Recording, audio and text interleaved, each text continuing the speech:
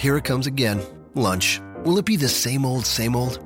Or are you ready to take a vacation from the ordinary with the new Jamaican Jerk Turkey Sub at Firehouse Subs? Freshly sliced smoked turkey breast, craveably sweet mustard sauce, and a hint of Caribbean seasoning. Just $5.55 for a medium. Save time. Order the new Jamaican Jerk Turkey Sub on the Firehouse Subs app. Firehouse Subs. Enjoy more subs. Save more lives. Participating locations. Limited time only, plus tax. Prices may vary for delivery. Merry Christmas, everybody. Rob McCarran here with Jeff Hawkins on a very special Christmas edition of Shake Them Ropes. It's the mailbag show, a bonus episode. Jeff, how are you? I'm rocking. I'm ready to ask some, not ask, but answer some non-wrestling questions. So that'll be cool. I think. Yeah, change. We did get a number of wrestling questions. We did get we got a number of non-wrestling questions. But before we get into the questions, I just wanted to say thank you for all those who had gone through this entire year listening to our show. Yes. You can catch Shake Them Ropes on iTunes, Stitcher, TuneIn Radio, voicesofwrestling.com/STR. We're on YouTube as well, doing post-pay-per-view, post-shows for every WWE show and NXT TakeOver. So I want to thank all those who had either watched us on those post-shows, listened to our podcast, interacted with us on Twitter, @CrapGame13 for Jeff, @ShakeThemRopes for me. But that's basically it. I wanted to say thank you. Thank you for making Shake Them Ropes continue on. And for anyone who takes the time to actually interact with me or you on Twitter, I always appreciate that because it gets me through my day because I know. Doing this show for me is the highlight of my week for the most part, even though the WWE product may not always be great and watching it, but talking about wrestling is a passion. And if I didn't enjoy it, I wouldn't do it. So, I mean, it's always fun. Exactly. It's fun talking to you each week, figuring out what people think about Raw and SmackDown in a serious way. I want to, everyone who, interacts with us on Shake Them Ropes. It's fun to try and tweak for the listeners. It's fun for me to occasionally try and see if I can tweak Rob occasionally on the air. Sometimes I get him, sometimes I don't. So you can hear those points where it's like sometimes I'll just troll Rob a little bit just to egg him on because Rob works very hard for Voices of Wrestling and he works very, very hard for Shake Them Ropes. And I think sometimes people think you come off a little too straight-laced, and I don't think that's true necessarily. But at the same time, it's kind of you're very particular about things for shows and of that kind. So sometimes throwing a little monkey wrench in the mix, I hope I don't become not entertaining in those times. Yeah, if I didn't enjoy doing the show, we wouldn't do it because I mean this isn't our job. Nope. Right. I mean, we're not here, making big dollars from this show. So I do it because I like the interaction on Twitter. I like being inside the wrestling bubble, and I like having a voice about WWE a little bit, WWE and NXT. I mean, we read on the last show on Tuesday's show, a review about calling me Markish and whatnot. And I think anyone, and I'm not taking it too seriously by all means. If you don't enjoy the podcast, I'm sorry, but this is the show we do. I like WWE. I like NXT. WWE is my favorite promotion. Sometimes I will enjoy shows of other companies more, but I keep going back to WWE. As bad as it may be, I'm just going to end up being a lifer. If I'm a wrestling fan, I will be a wrestling fan because of WWE. Is New Japan great? Yes. Is Ring of Honor great? Yes. Do I enjoy the shows? Yes. But WWE is the promotion that just has more of the aspects that I like, that I enjoy. Not saying that's right for, pro wrestling, not saying it's wrong. I just enjoy it the most. So if that's me coming off Markish, I am sorry. I don't think Markish was the correct term because what you do is you are a very good host. You are more or less neutral until it's time to give your opinion. You're not giving the hot take in your questions or your setups and whatnot. And oftentimes you phrase a question so that it's easy access for those who are casual viewers. Yeah. I mean, we had Markia McCarty a few months ago, and she works in the wrestling bubble, but she is not involved in the wrestling bubble in terms of keeping up with everything. And, just from talking to her off air, I mean, she found your questions, she asked if you were a professional radio host and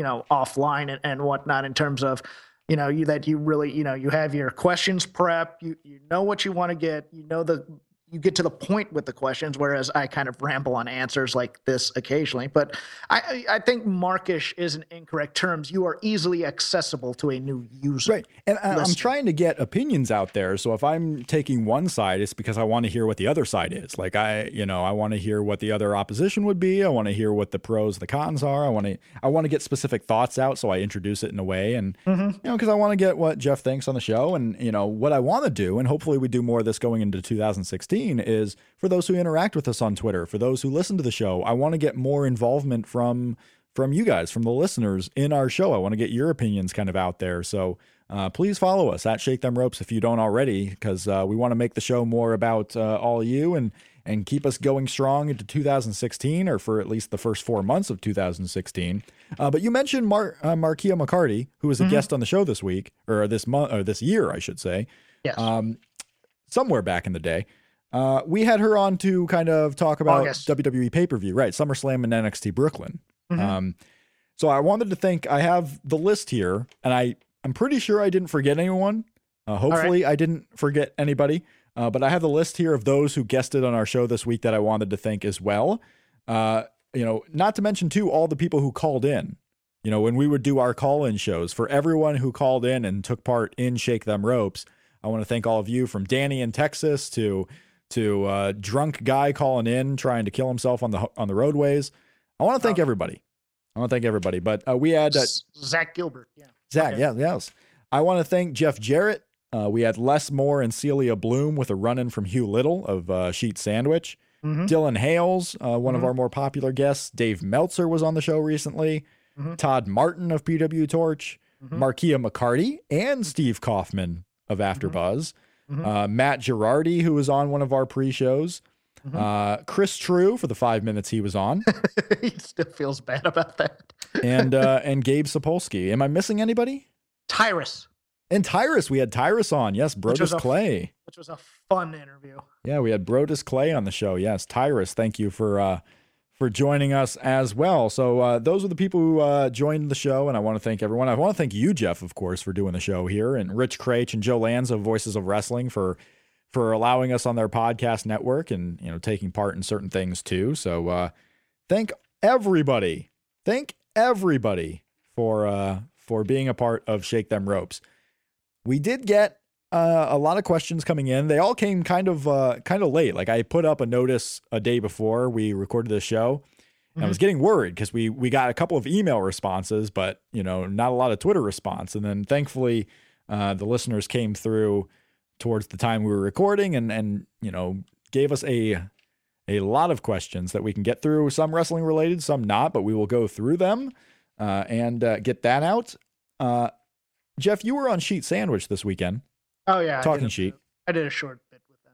Just a short bit. One of the things I wanted to address, because, I made a Twitter comment a couple of weeks ago, because NXT is going to Chicago. Ring of Honor is going to bring New Japan to Chicago. WWE always runs Chicago. There's a lot of stuff happening in Chicago in the early part of 2016. So I made a comment after all that stuff, talking about all the great wrestlers that'll be appearing in Chicago. I made a comment, oh, by the way, I'm moving to Chicago. I want to let everyone know that was in jest. I was just, making it in context of, oh, Chicago is the place to be. I want to go to there. This is the second time that someone has taken something that one of us has said out of context to the point where we have to address it on the show. Well, it is funny like that because it's Twitter. You don't necessarily selectively see something. You see what you see. So if you missed the one tweet because there were a lot of Twitter comments in your timeline or whatever, and then you see the other one, you would take it probably for a true statement if you don't look at the timeline. Not just that, something said on Sheet Sandwich. Oh, yeah, that's true. It gets spiraled out because, Jeff's leaving the show? No, Jeff's not leaving the show. Jeff thought about leaving the show at one time. That's all. Well, that Les Moore is an investigative journalist, man. I mean, he takes a tweet and he's got to follow up on it. Muckraker and a tabloid dirt sheet writer who, oh, no. But Les Moore brought up something on when you were on the line with him that I made this comment about moving to Chicago, and you guys were talking about Shake Them Ropes, and he made the comment that, the over-under on how long I'm doing the show, and he said under 4 months. Obviously, and I think he said that in a joking way, and I by no means, am upset about that. I mean, we joke back and forth. It's fun. I hope to be doing the show for a lot longer than 4 months. I hope to keep doing this show with you, Jeff, until you make it big in stand-up and leave me. Well, I haven't done stand-up in so long, so I don't know if that's going to happen. No, I'll after we get through the top, I'll be here for at least the top 100 until we're done with that. Once we're done with the top, I'll have to find a new gimmick to keep you stringing you along on this show. But yeah, we'll come up with something. Please, Joey Styles, if you're listening, and I know you are, be my new host, so I can co-host. No, I need Joey. I need you, Joey Styles, to create a new list on your website that we can discuss. If you want to do top 100 tag teams, that'll keep Jeff around, I'm pretty sure. Ooh, because with all the added stuff from Smoky Mountain and AWA and things coming up, I could. Well, then I'd have to do more work. I know. What we could do also is the top 10 matches that on the WWE Network that weren't on the network when we started this countdown. Oh, that'd still be work, but that'd be fun. We'll, let's put it this way: we have about a year to go. We do. We have a long time. We have literally a year. We have 51 more weeks. Okay. So we have one more year to do. We'll be wrapping this up around Christmas time, most likely of next year.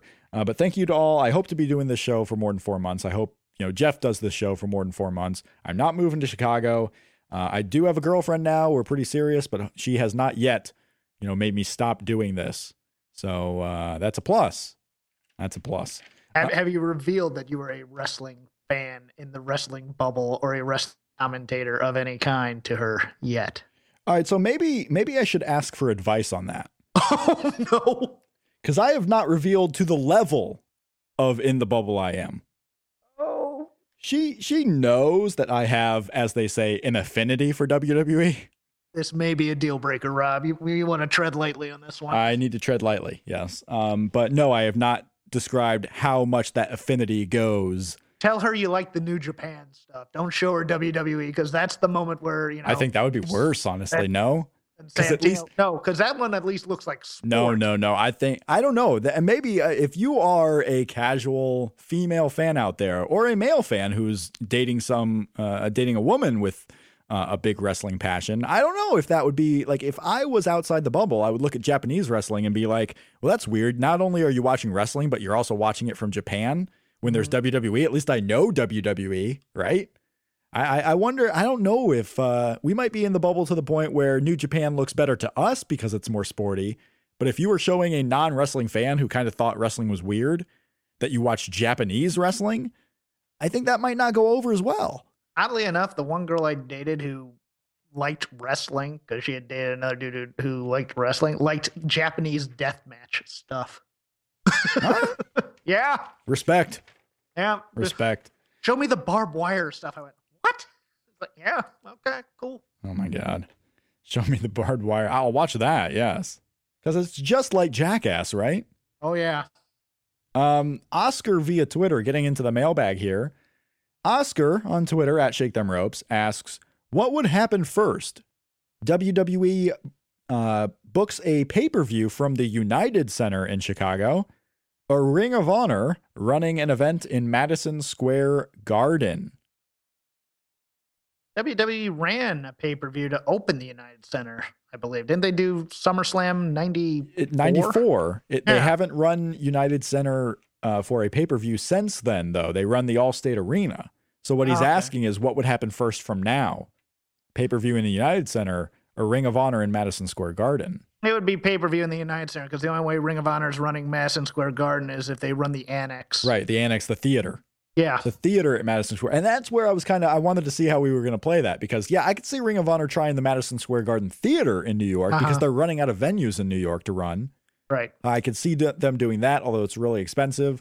Yeah, but they'd never get access to that because the WWE has a stranglehold on MSG. Right. I could see WWE, maybe if something happened to the Allstate Arena, maybe there were renovations, maybe they were closed for another event and WWE really needed an event there. I could see them running United Center somewhere down the line. The thing is, I don't see any of these two happening anytime soon. No, neither do I. And if Ring of Honor isn't running Madison Square Garden soon, that probably likely means they never will. I just remember WCW always ran the UIC Pavilion. They did, yeah. And it was like, How'd they ever go to a real arena in Chicago? Right. And they didn't do that, I guess, until the Monday Night Wars. Joe Gagney on Twitter Oh, nice. asks, Joe does great work listening to all the wrestling podcasts. If you don't read his column on Voices of Wrestling, do yourself a favor, because every week he runs down the how would you say not just the best, he runs down all of the wrestling hosted podcasts. The wrestling hosted podcast. He gives you which ones he gives a thumbs up to, which ones are a thumbs down. So if you are one who wants to listen to all the podcasts but doesn't have time for every single one of them, you can kind of pick and choose the best of that week to listen to. And I'm also going to put over Joe Gagney's Wrestling Fun Time Arcade YouTube channel, where he reviews all wrestling video games from the past and does a great job with a lot of good humor in it. I love that. Him and Tom Green, who does the editing and whatnot, do a phenomenal job on those videos. Joe asks, what's the best and worst wrestling-related Christmas gift you've ever received? He adds, his worst was a bootleg Hillbilly Jim shirt, which I say might have been his best one. You get a bootleg Hillbilly Jim shirt, I think that's the prized possession.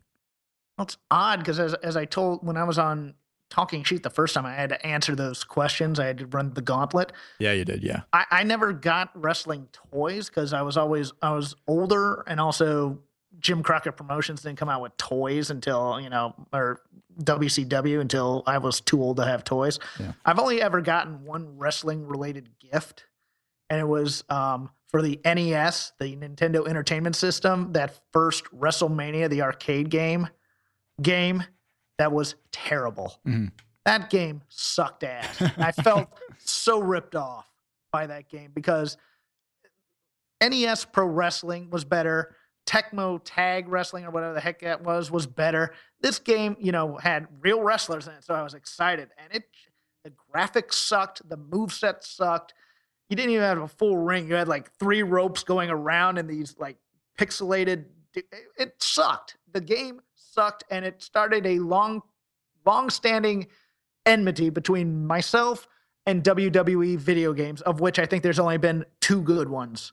That is No Mercy for the what was it? The N60, not the N64. It was whatever No Mercy was for. I played a. Yeah, I thought No Mercy was for the N64. You might be right. I played it for an emulator. I never had an N64, but I played for an emulator, and it was fantastic. And Bring the Pain for the PS2 was a phenomenal game with a phenomenal roster. Other than that, all WWE games pretty much suck. Yeah, I think SmackDown Bring the Pain was my favorite of the SmackDown series. I always liked on the WCW side, they had the NWO WCW Revenge game for N64.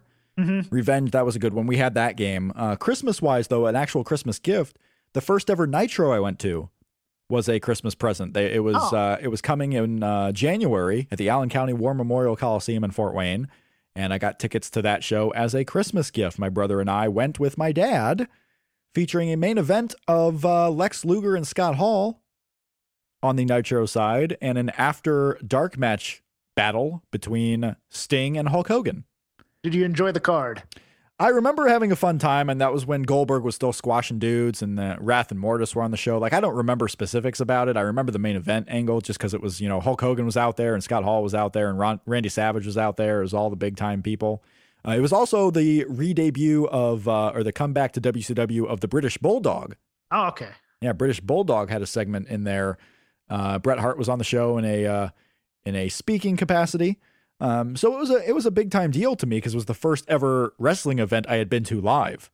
Oh, okay. In 1997. So, or 98. It would have been January of 1998. So it was a pretty big deal to me. But that was the best, I would say, Christmas gift. You could call it the worst because then it made me a big fan of WCW. Oh, no. But I consider it to be the best. The best Christmas gift I ever received that was wrestling related. Danny on Twitter asks, buy or sell SmackDown's announced team for the January 5 USA SmackDown debut being Mauro Ranallo with Daniel Bryan.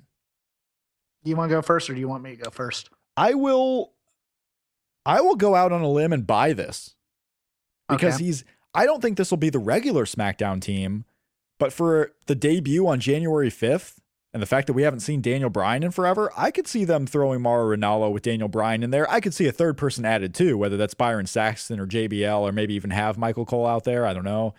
Probably Byron, I would say. But yeah, I could see Daniel Bryan being on the SmackDown announce team for that debut episode on USA. No, I'm going to sell this, and I'm going to sell this hard. The debut, Vince is going to want someone who's an old hand, who's going to be able to guide Mauro through some of the intricacies of WWE production, because that's the way they do things and whatnot. I think it's going to be Jerry the King Lawler.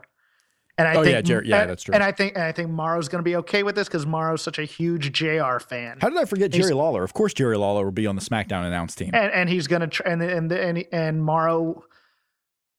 Mauro may or may not try to do a JR tribute act with Lawler here. I think a bit in terms of interplay and whatnot. I think Mauro's going to be fine. I love Mauro Ranallo and his calls and stuff. Jerry Lawler does nothing for me, but I think it's going to be Ranallo and Lawler. All right, so you sell that one. Yeah, I just thought maybe for the debut episode, I could see Daniel Bryan. Well, let's just say maybe he has some involvement on the show, even if he's not on the announce team or wrestling or anything. He might have some type of involvement on the show. But yeah, Jerry Lawler, of course. They might make him GM. Yeah, and now Mauro Ranallo has been doing test shows for WWE.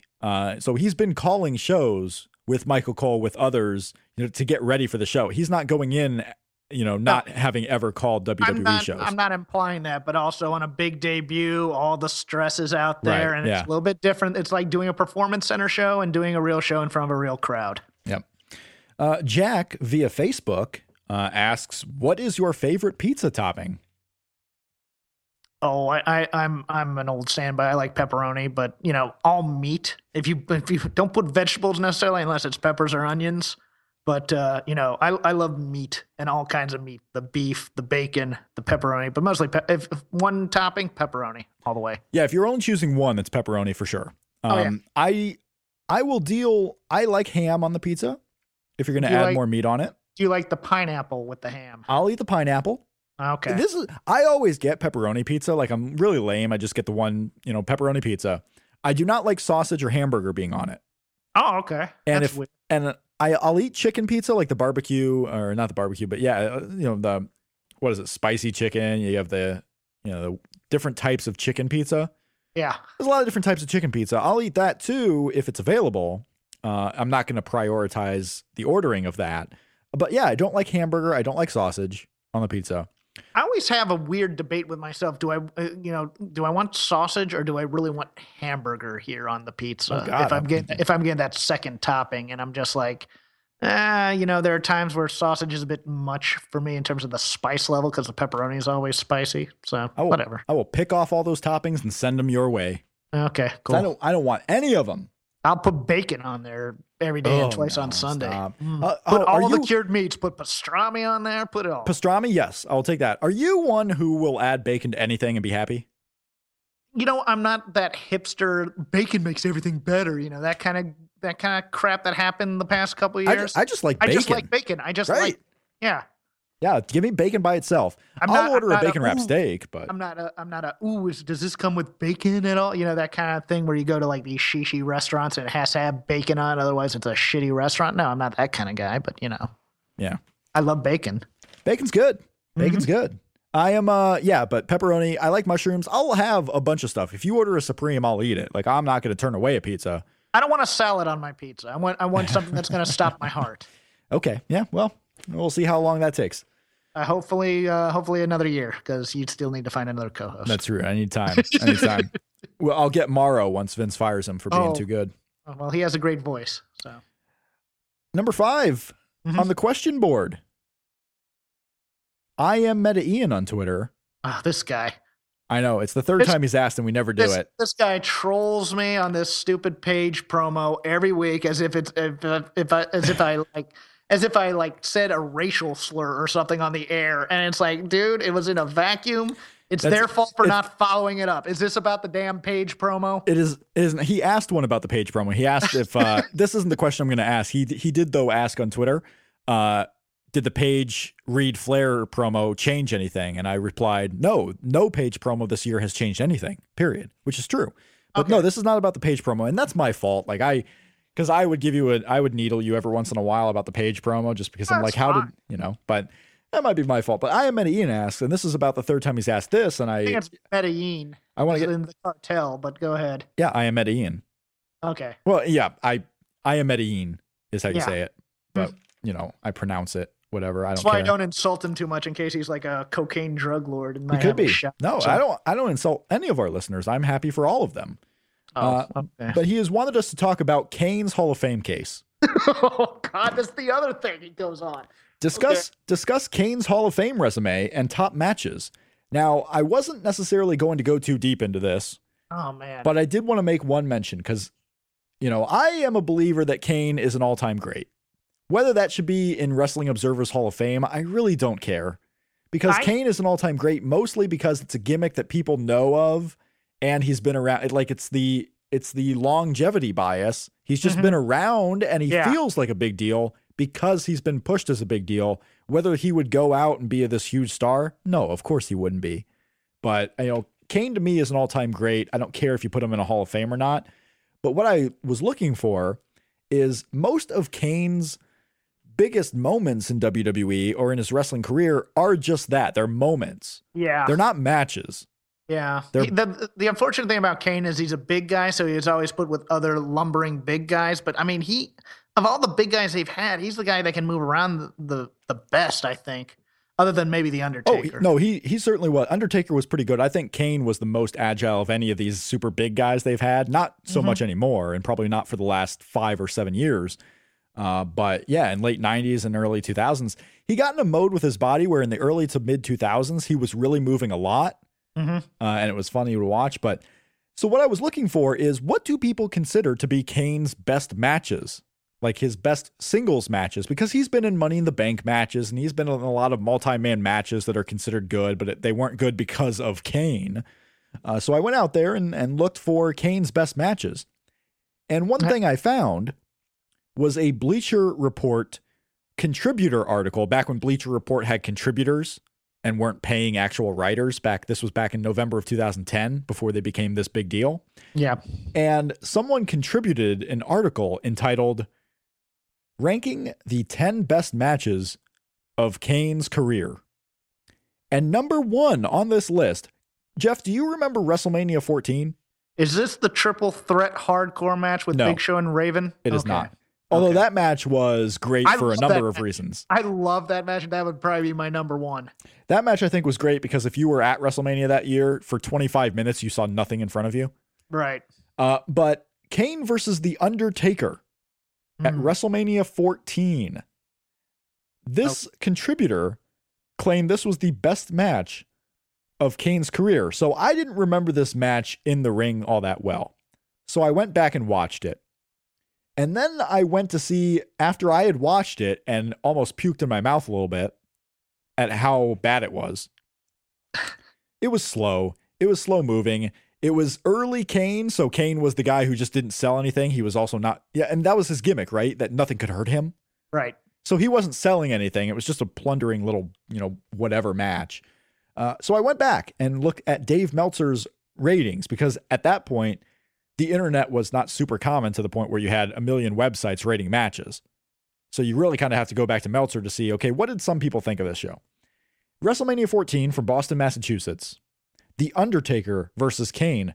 What this contributor for Bleacher Report called the best match of Kane's career, Dave Meltzer gave it a 1.5 stars. And that's just to...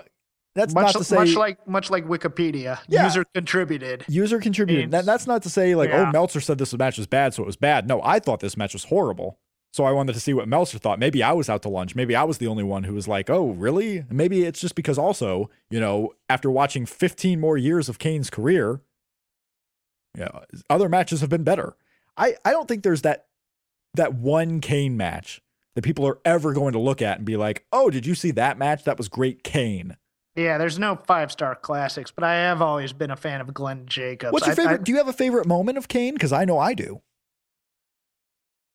Oh man, might have that's a bit too on the spot for me right now. What's your favorite? I'll think about my favorite Kane moment. Kane always had like these incredible re-debuts and returns. Yeah. I think it was 2000 because it was 2000 because the Radicals were around. There was this like 10-man tag main event of Raw that had all the people. Mick Foley, The Rock was in it. I believe Austin was in it. You know, Dean Malenko and the Radicals, and Stephanie McMahon was out there ringside. Right. This big 10-man match with everyone who was the top guy in the company and all the upper mid-carders. And at the end of the match, before the match is even over, Kane comes back. And Paul Bearer leads Kane out. Paul Bearer was back with Kane. The lights go out in the arena. The music doesn't start right away until you see Paul Bearer, so the crowd's erupting. And then the music starts. Kane goes out there and beats up everybody.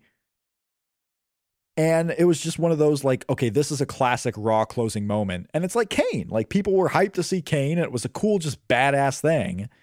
And I have cool Kane moments. When he returns against the Un-Americans, when he beats up Test and Lance Storm and Christian, like that was a cool return.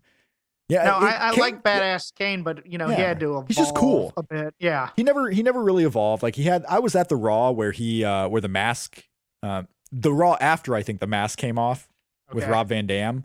So after years and years, Kane finally loses the mask, and I was at the Raw where he burned Jim Ross, where he set Jim Ross on fire. Yeah. Yeah, so that was our closing moment live on Raw, where we just watched a screen where this Kane interview happened with Jim Ross. I liked him in that triple threat hardcore match. I loved him in the Team Hell No and Ryback versus the Shield tables, ladders, and chairs match. My favorite moment of his is oddly enough a recent one when they right before the birth of Team Hell No, the doctor, the support group sketch. I think he's just fantastic at that, where he just goes over his entire history. And he says, and for some reason, I have what was it? He has a weird fascination with, that's not the Pete Rose line, is it?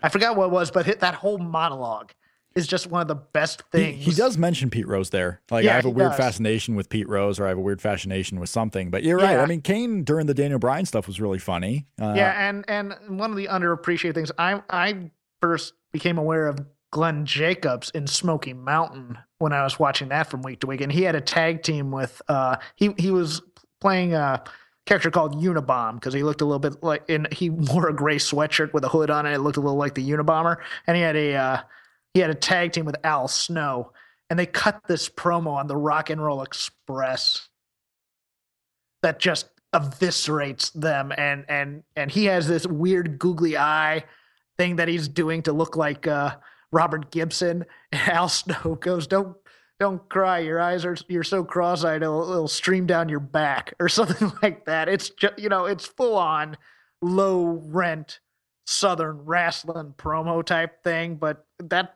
tag team I loved to death, that combination with Snow and Glenn Jacobs. Yeah, I was looking. WWE has a playlist. Whoa. I don't know what that was. WWE has a playlist. I'm getting that in my Oh, are you? Oh, I'm sorry. Well, okay. Yeah. Well, I will turn it down for you right now. Okay. WWE has you were listening to Test Talk, right?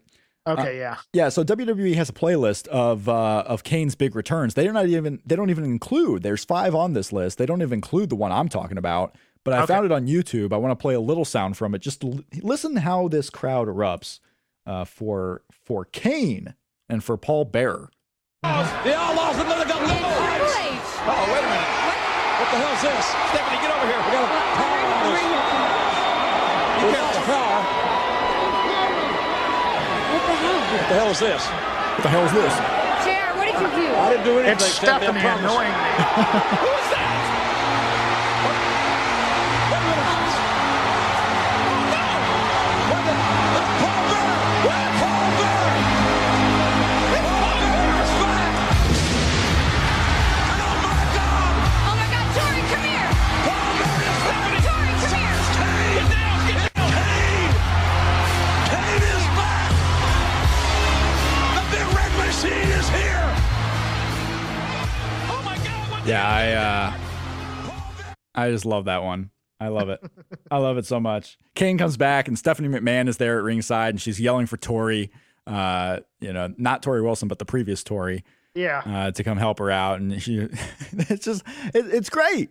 I love the look of Kane. I wish Kane would go back to that bigger mask with the arm covered up.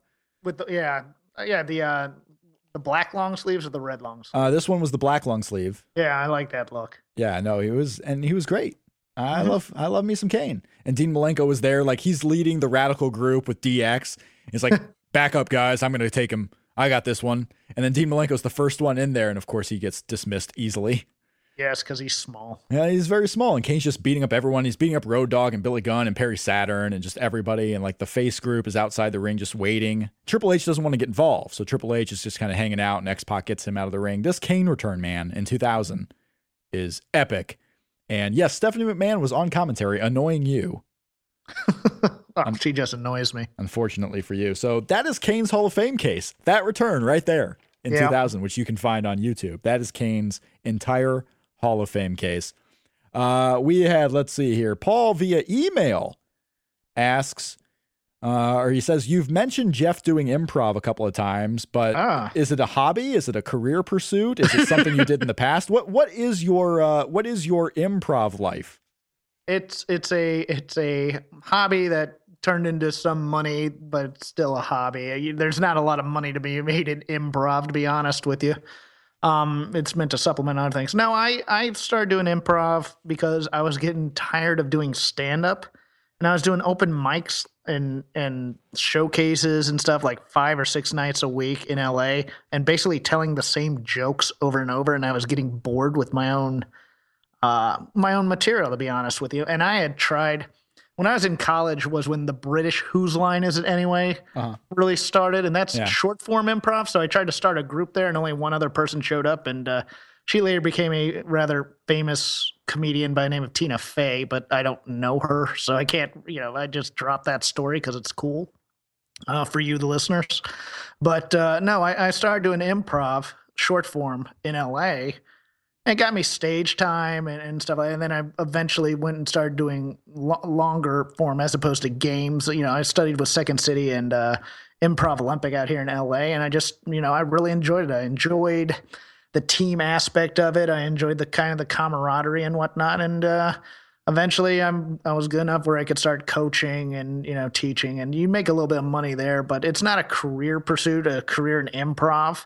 More or less. I mean, if you watch 30 Rock, there's tons of jokes because all those guys are former improvisers about, I'll get stuck teaching improv on a cruise ship in my later years, to try and make ends meet. It's like any other creative acting pursuit. It's a hobby. It's a fun hobby, but it doesn't pay the bills necessarily. But no, and I enjoy it. And I go to festivals across the country. They don't usually pay too much, or they try and what's the word I'm looking for? They give me enough. They give me money that cuts down on costs, but it doesn't necessarily pay for it. So I'll teach a workshop there and whatnot. We'll do festivals, and that's fun. It's a fun hobby, more or less, and I get to perform in front of a lot of people sometimes. So, it's and it makes people laugh. And I'm more of oddly enough, even though I make bad jokes on here all the time, I'm more of a straight man in the improv, and my partner is more of the clownish dude. I'm just kind of the annoyed straight guy. I'm kind of like you in this partnership. The annoyed guy is like, what is this whack-a-job doing right now? Billy Hawk. Yes. That's the name of the group, right? Yeah, that's one of the groups. And then I do something else with a guy by the name of Miles Stroth, Hawkins Stroth, who off and on. And his old improv partner is on a show called Life in Pieces. Guy by the name of Dan Bacadol, who's really, really funny. So I'm honored to play with Miles occasionally too. Akil via Twitter asks, do we have a favorite movie, TV show, or album of 2015? Yeesh, 2015? Well, that's a lot. Either movie, TV. I'll sell that. I loved the last season of Justified. I thought that was really, really great and really, really strong. I've become a real big Elmore Leonard fan of late. Flash is really strong. Movies, I don't know. Did you have a favorite movie? Well, I haven't seen, as of our recording of this, I have not seen the new Star Wars yet. Neither have I. I'm going in about 2 hours. I love Birdman. Did you? I watched Birdman. I loved it. I went and saw it in theaters when it finally came to Fort Wayne, because it didn't come to Fort Wayne until about February. So I didn't see it until after it had been out for a little bit. I'm assuming Star Wars is Star Wars. Inside Out was an interesting one. Inside Out I saw with my girlfriend. Yeah. And a little cartoon. I'm usually not a fan of cartoons. And we saw Inside Out. It looked kind of cute, whatever. There were a lot of kids in the theater, but it wasn't necessarily a kid's movie. Like, it had a lot to do with existentialism and like seeing outside of yourself. It was like an old show called Herman's Head. Yeah. It was on TV for a while, but it was really about, subconscious and things of that nature. Amy Poehler was in it, and a lot of famous people doing the voices. But we liked that movie. Like, the kids were kind of bored during it because it was not a flashy kids type cartoon movie. No, it dealt with some heavy stuff. I'm now looking at 2015 in film to see if I liked it, what I liked, and what I didn't. Those are the ones that stand out to me right now. Albums, like, I've heard the new Adele album. I think it's really good. I'm trying to think, if Weezer's newest one came out this year or if it was the previous year. I can't remember. But I don't know about music this year, man. I just didn't get. Nothing in music. Although I'm starting to find some smaller soul bands out there with the horn sections. That's kind of cool. But other than that, there's nothing on the album front that really sticks out to me. Yeah, nothing particularly. Especially now with artists really just releasing singles, and you kind of just pay attention to what's on the radio or what's on Sirius or what's on, if you're listening to Pandora or Apple Music. It's not so much about the albums anymore. You might get a single even before, a year before an album comes out. You know what I really liked in movies? Maybe my favorite this year was possibly the new Mission Impossible film that came out. That was really, really good. Yeah, well, I haven't seen that yet. It's strong. It's not. I want to. It's not as good as the first one in my opinion, but it's a little bit more serious than Ghost Protocol in terms of the danger factor. But it's also less of a Tom Cruise action film, and what's his name? Simon Pegg is really good and strong in this movie as opposed to just doing quips all the time. He's really good in it.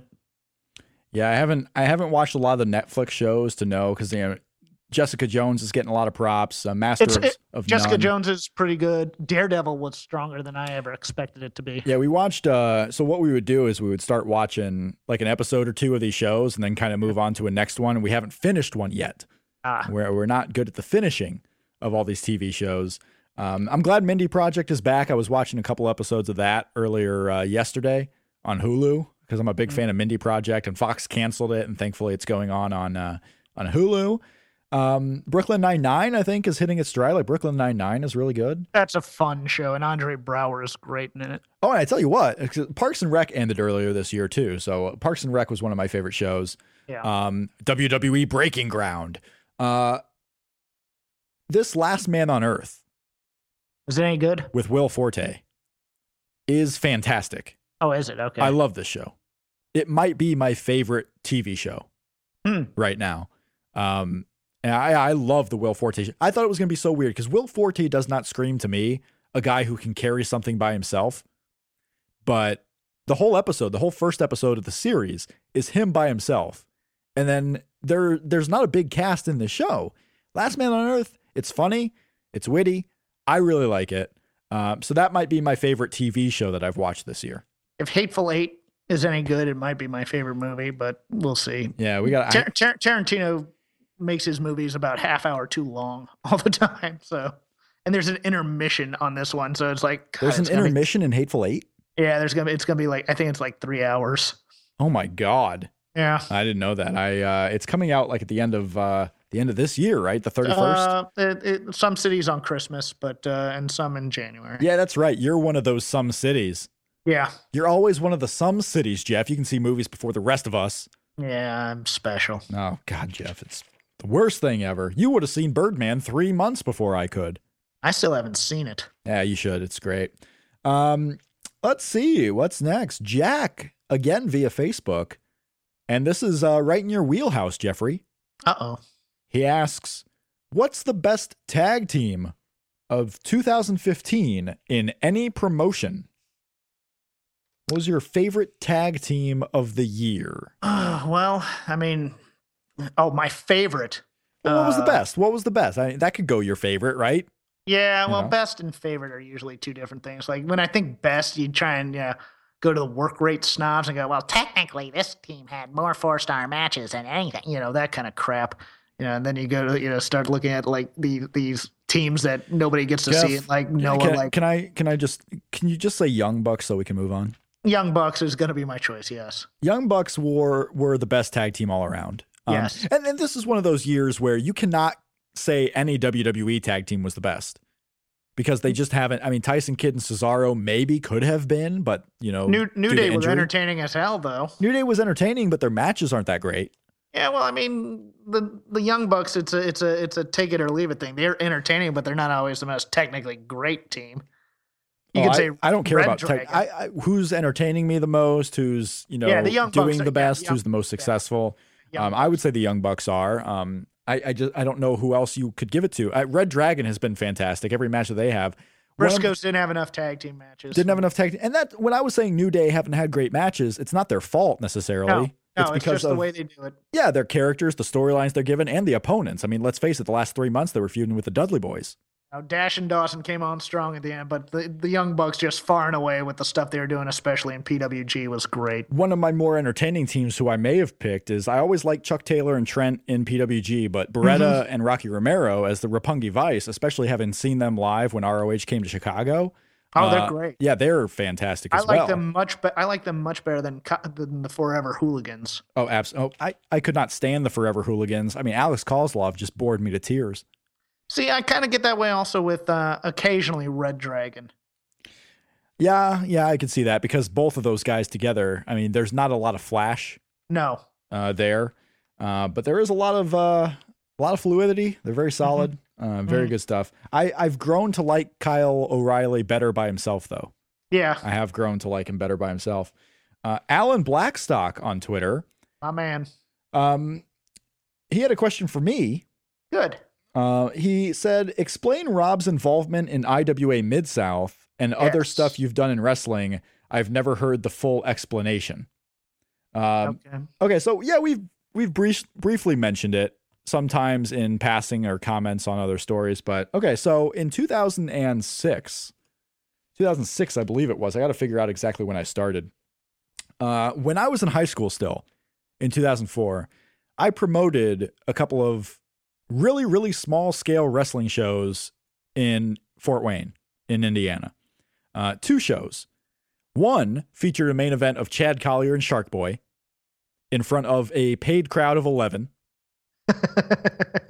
I think I heard Shark Boy tell that story on a podcast once. Did you really? Yeah, Shark Boy. I think it was maybe Colt's podcast. Oh my gosh. I'm going to have to listen to that. I want to see what he says about that. It's probably this skinny teenager, didn't know what he was doing and 11 people showed up. So I made him, Chad and I think that's exactly the story. I think he asked you for more money at some point to do the match because only 11 people showed up. He didn't ask for more money, but he asked for his money up front. I think that might be. He got to the show, saw no one there. So him and Chad both came to me. Okay. So this is in 2004. Chad Collier, who I just love. I love Chad Collier because I had seen him on local shows before. I actually love Shark Boy in a weird, sick way. Well, I actually, to get Shark Boy, because I didn't know who I could book. I didn't know what I was doing. Like, I just wanted to promote a wrestling show and show, my friends, what wrestling was and who I could get on the show. So it was a lot of local guys. And then Chad Collier and Shark Boy. It almost became Chad Collier and Brian Kendrick. But Brian Kendrick was either going back to WWE or couldn't do shows outside of something. So Chad Collier put me in touch with Shark Boy, and we got Shark Boy and Chad Collier. They went 45 minutes. Once I paid them, they said, give us our money now. That's fine. They were very nice about it. At no point was I threatened. Right. They're very nice about it. But we need our money now or else we're going home. If you give us our money now, we'll do whatever you want. So I foolishly said, can you go out there for as long as you want and just be fun? And they went out there for 45 minutes and put on a one fall match with a lot of shenanigans. They ended up getting some of the other guys to do run-ins at points. But it was a fun time, Chad Collier and Shark Boy. So after having 11 paid and losing money on this thing, I said, you decided to do another one. I should do this again. And that show ended, swear to God. I was in the ring that show. Chad Collier beat Shark Boy. And we, the person I was promoting it with, that had some input, we get in the ring. Chad Collier wins. We get on the microphone and say, Chad Collier, great match, but your next opponent will be tougher. Your next opponent is AJ Styles. Oh, you overreached, huh? Oh, by quite a bit.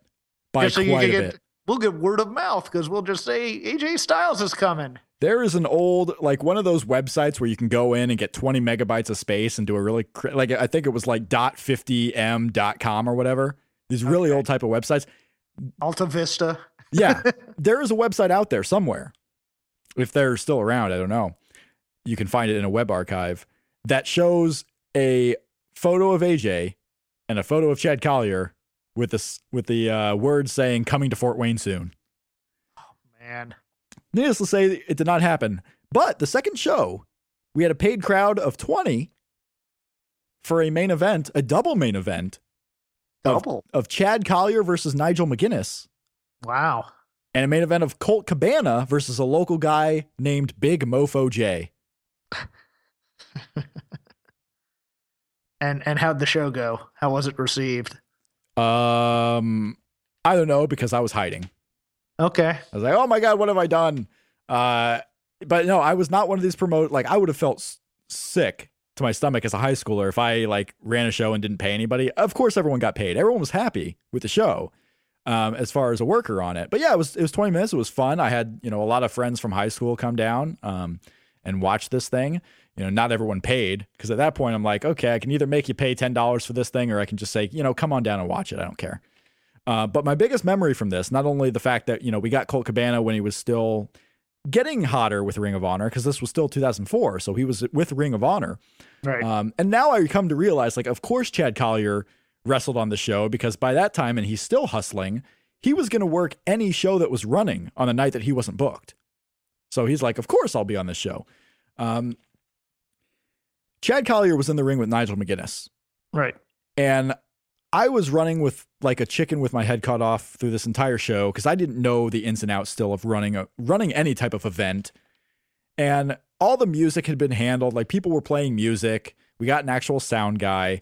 But for this match, I wanted the sound to play after the match as well. So the sound guy comes up to me and says, because I had written down all the people who would win for the music to play, but I didn't get the main events because I didn't know what the actual main events would be, because I didn't know Nigel McGuinness was actually showing up on that show until he arrived, because Chad Collier said he was going to bring in an opponent, and he brought Nigel McGuinness. Right. But I didn't necessarily book Nigel McGuinness. So he brings Nigel. So I didn't know the matches to close the show. So the music guy comes to me during Chad Collier and Nigel McGuinness in the arena and asks me, what music am I playing here? Who's winning? The problem here is that he asked me this about 5 feet away from us standing near the crowd. Oh. And this crowd, of course, of 20 people is super small. They can hear everything. Nigel McGuinness and Chad Collier are working a mat-based match. Me, as the stupid high school punk who doesn't know what he's doing, says in a regular voice, play Chad's He's Winning. During Chad Collier and Nigel McGuinness, 5 feet away from the crowd. I see two of these people in this crowd turn back to me and look and give me this weird, just like disgusted look. Like, how dare you spoil a finish? Which I guess is a good thing in retrospect, because at least they cared enough to be spoiled. At least Chad didn't hear you in the ring and go, oh. Well, I would have gotten beat up. Yeah. Chad Collier took so much stuff seriously. But I'm like, why did I do that? Like, what a mistake to make. But it was fun. It was something I'll never do again. But it was interesting. But all that's to say, that's what got me involved in pro wrestling. Mm-hmm. And then I became a referee that same year, and I trained in a school in Marion. And basically, now do you train with other wrestlers, or do you train with like other referees? Wrestlers, because there's not a school of training referees. I think Jimmy Corderas does one in Canada, but there's really not a school for that. Yeah. So I would train, and this promotion in Marion is also where I met Congo Kong, who's becoming big now, 10 years later. Congo Kong would wrestle weekly in Marion for a promotion called EWF, Extreme Wrestling Federation. And they would book big stars from like the 90s for every once in a while on their Saturday shows. And they see the Sandman. Yeah, they owned a bill. Yeah, like Raven, Sandman, Rosie at the time or whatever. They would book these shows, and they had a regular flowing crowd in. They owned the building, so it didn't really cost much to run. They owned the ring, they owned the building they were running in. So it didn't cost that much. Right. And he would sell sponsorships, but that's where I met Congo Kong. So basically the training became me reffing there every week on the shows, getting ring time before the show, after the show, getting advice, and just reffing. Throughout reffing in Marion and Muncie, Indiana, that's where I met Jason Harding, who's now Jason Ayers in WWE.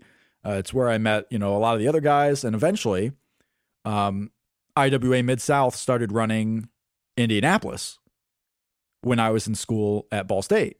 Okay. So with it only being about 40 minutes away, I'm thinking, okay, maybe I should, IWA Mid-South. I've been to IWA Mid-South shows.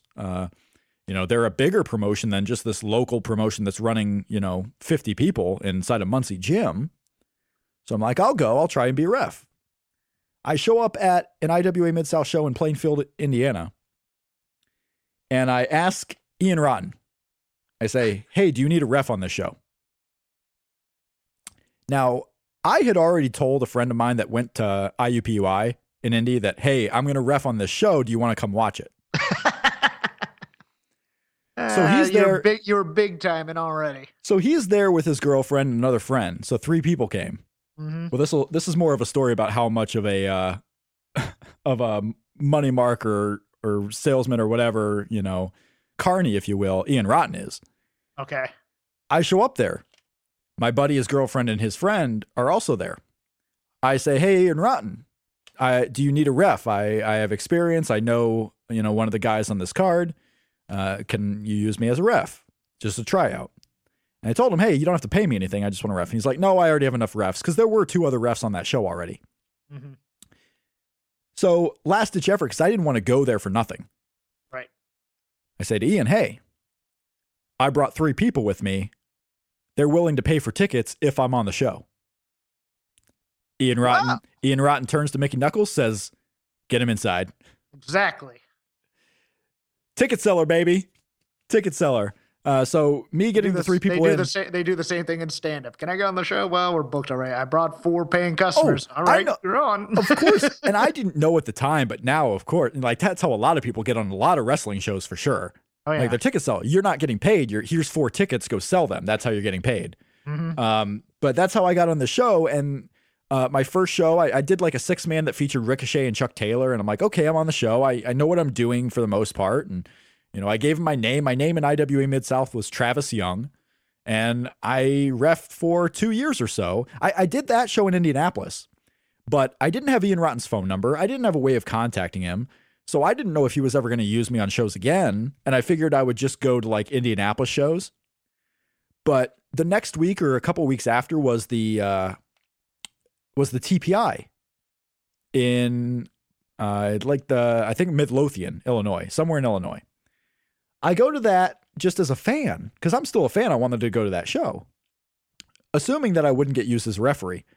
I walk in, Mickey Knuckles recognizes me, and she says, why are you buying a ticket?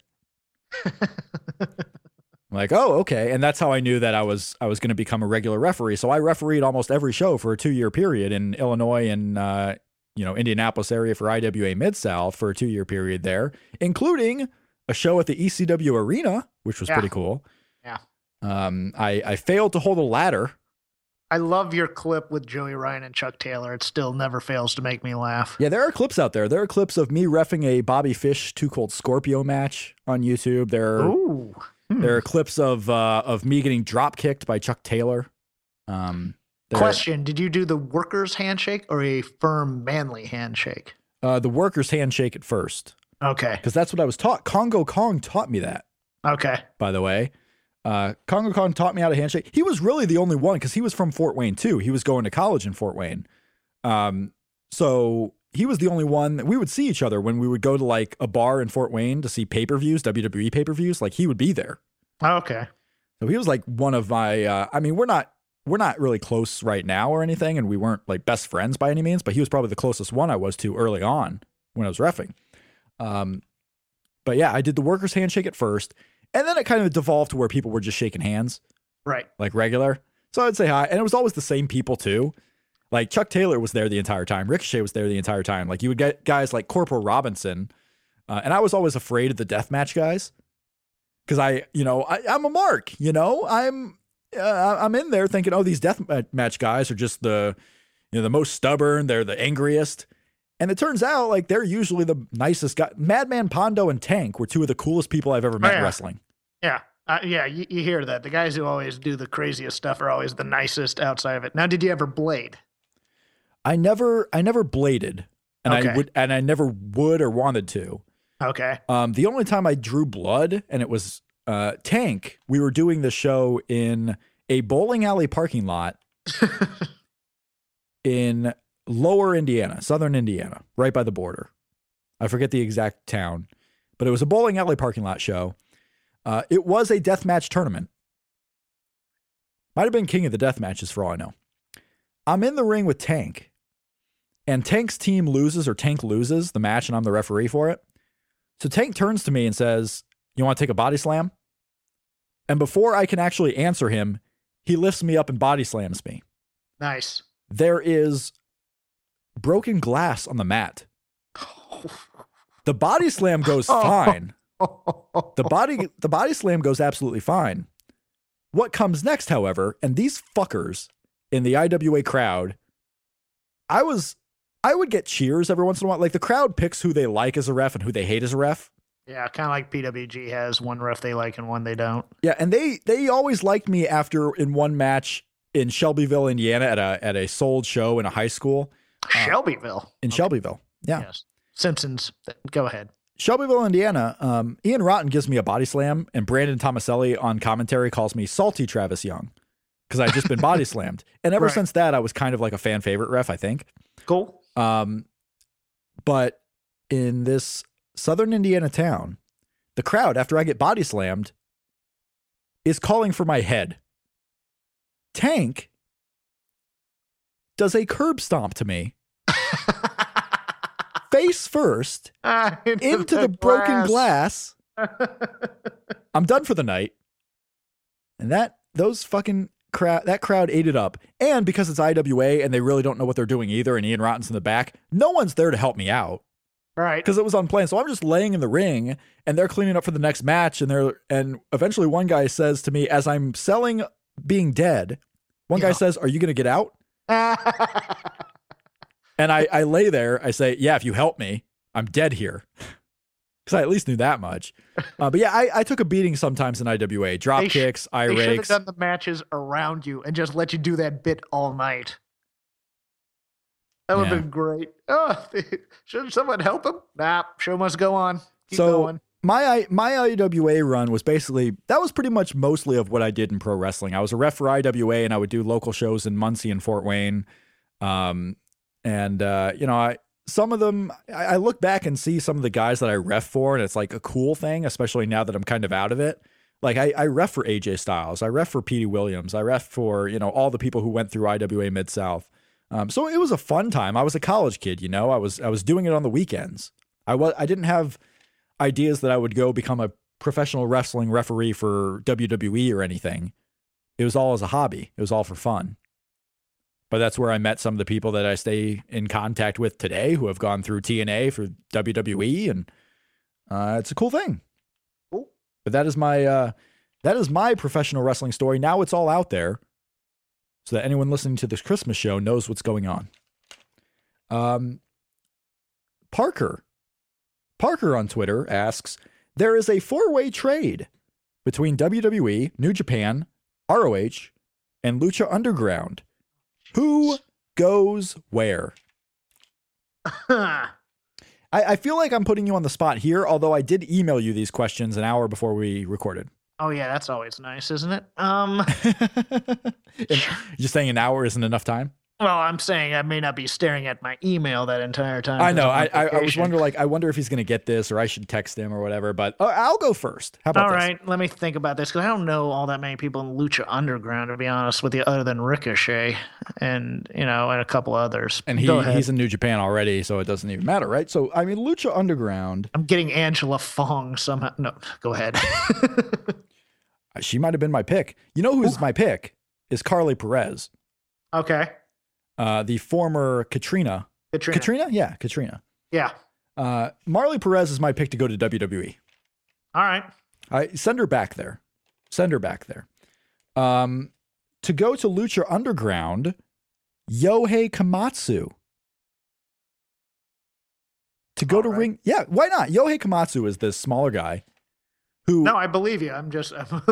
he needs to work different styles. I would love to see Yohei Komatsu in a different environment. And of all the, he could go to Ring of Honor too. I don't know. But you also look at, if we're doing a trade here, this is a fantasy trade, whatever.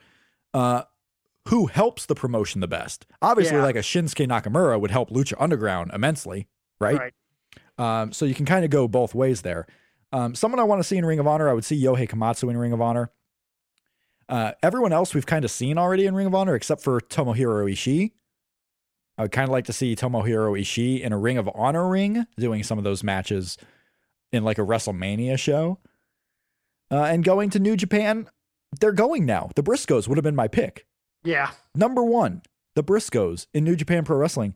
But here they are, they're going now. So, because of ROH, maybe we send someone from ROH to WWE. Who's the number one guy you send from ROH to WWE right now? Is it Adam Cole? Is it Kyle O'Reilly? Is it Moose? It might be Moose for me. Roddy. Yeah, Roderick Strong. I think Roddy would be great. I think, you know what, I wouldn't, if they would take the leashes off the promos, I'd love to see Dash and Dawson and the Briscoes have a promo battle.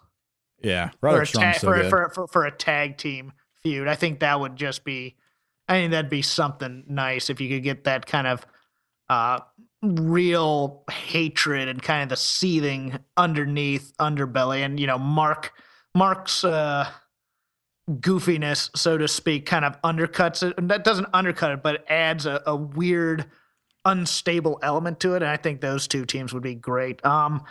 Let's see. Who would I want? Let's send from New Japan. Let's send Los Ingobernables over to Lucha Underground. Ooh, that's a good one. As agents for Dario Cueto, perhaps, or something. I think that'd be kind of interesting, especially Naito and what he'd do in there. To ROH, let's see, who would I want to, I'll go with the obvious. I'd love to see Ricochet do another program in ROH, to be honest with you. Just, on top, maybe even with Jay Lethal. Yeah. I mean, that'd be an interesting one. And then who am I leaving out? Who goes from WWE over to New Japan? Because they've had so many indie guys over there already. I'd love to see, just on a loner, and have him go through the dojo at the same time, what would happen with Baron Corbin. Baron Corbin in Japan is a cool one. If he got some, really hard training, and I think he'd dig that kind of stuff, being a former athlete. And kind of a bit of a fighter and a bit of a dick, and just, get some more stiff kicks and punches under his belt, as opposed to being kind of a Bad Luck Fale type. No offense to Bad Luck Fale fans. I'm not a fan of his. But I'd love to see Corbin get more experience in a different location, kind of like how Cody Hall is doing right now. I think that'd be interesting. You can go bigger names, too. I could see like a Rusev or a Sheamus in New Japan. I was thinking NXT more than WWE. For WWE main roster, Rusev in a New Japan would be awesome.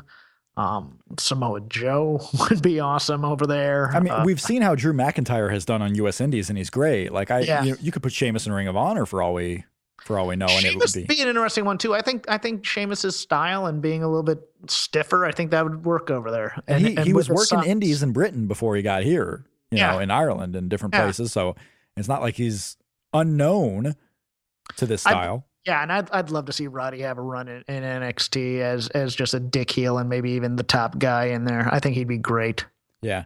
And then as far as complete fantasy, if Shinsuke Nakamura could go to Ring of Honor full time and the Young Bucks go to WWE, and I'd love Okada to come over and be the Ring of Honor champ, to be honest with you. I think that'd be a nice little move. There's a lot of fantasy trades you can do. I think this year, 2015, was really the year where anything almost could have happened, because the names that are in WWE right now, the names that went to New Japan, the Briscoes going over, this was the year. This was the year where it was chaos in the world of pro wrestling, not just in the United States. It was chaos.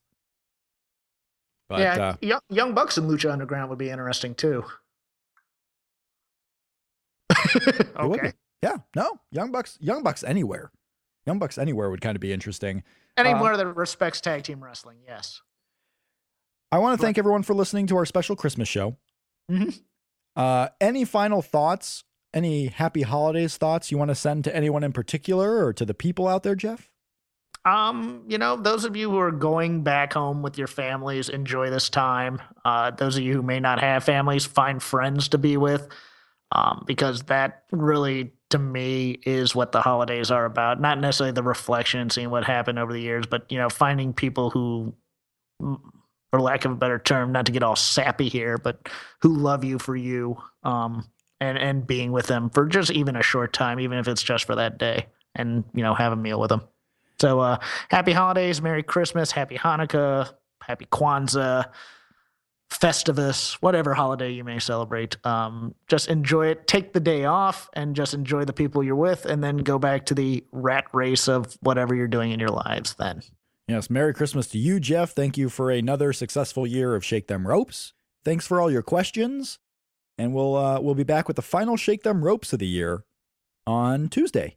In a world of 1 million wrestling podcasts, there is a new shining star with great interviews, analysis, music, and me, Matt Coon, on total engagement. Go to any podcast platform to listen today. Enjoy all your favorite sports like never before at BetMGM. Sign up using code Buckeye and receive up to $1,500 back in bonus bets if you don't win your first bet. When you register with BetMGM, you'll get instant access to a variety of parlay selection features, live betting options, and the best daily promotions in the business. And with BetMGM at your fingertips, every play and every game matters more than ever. Place your money line, prop, or parlay bets with the king of sportsbooks today. Sign up using code Buckeye and receive up to $1,500 back in bonus bets if you don't win your first bet. BetMGM and GameSense remind you to play responsibly. 21 plus and present in Ohio, subject to eligibility requirements. Rewards are non-withdrawable bonus bets that expire in 7 days. Gambling problem? Call 1-800-GAMBLER. In partnership with MGM Northfield Park.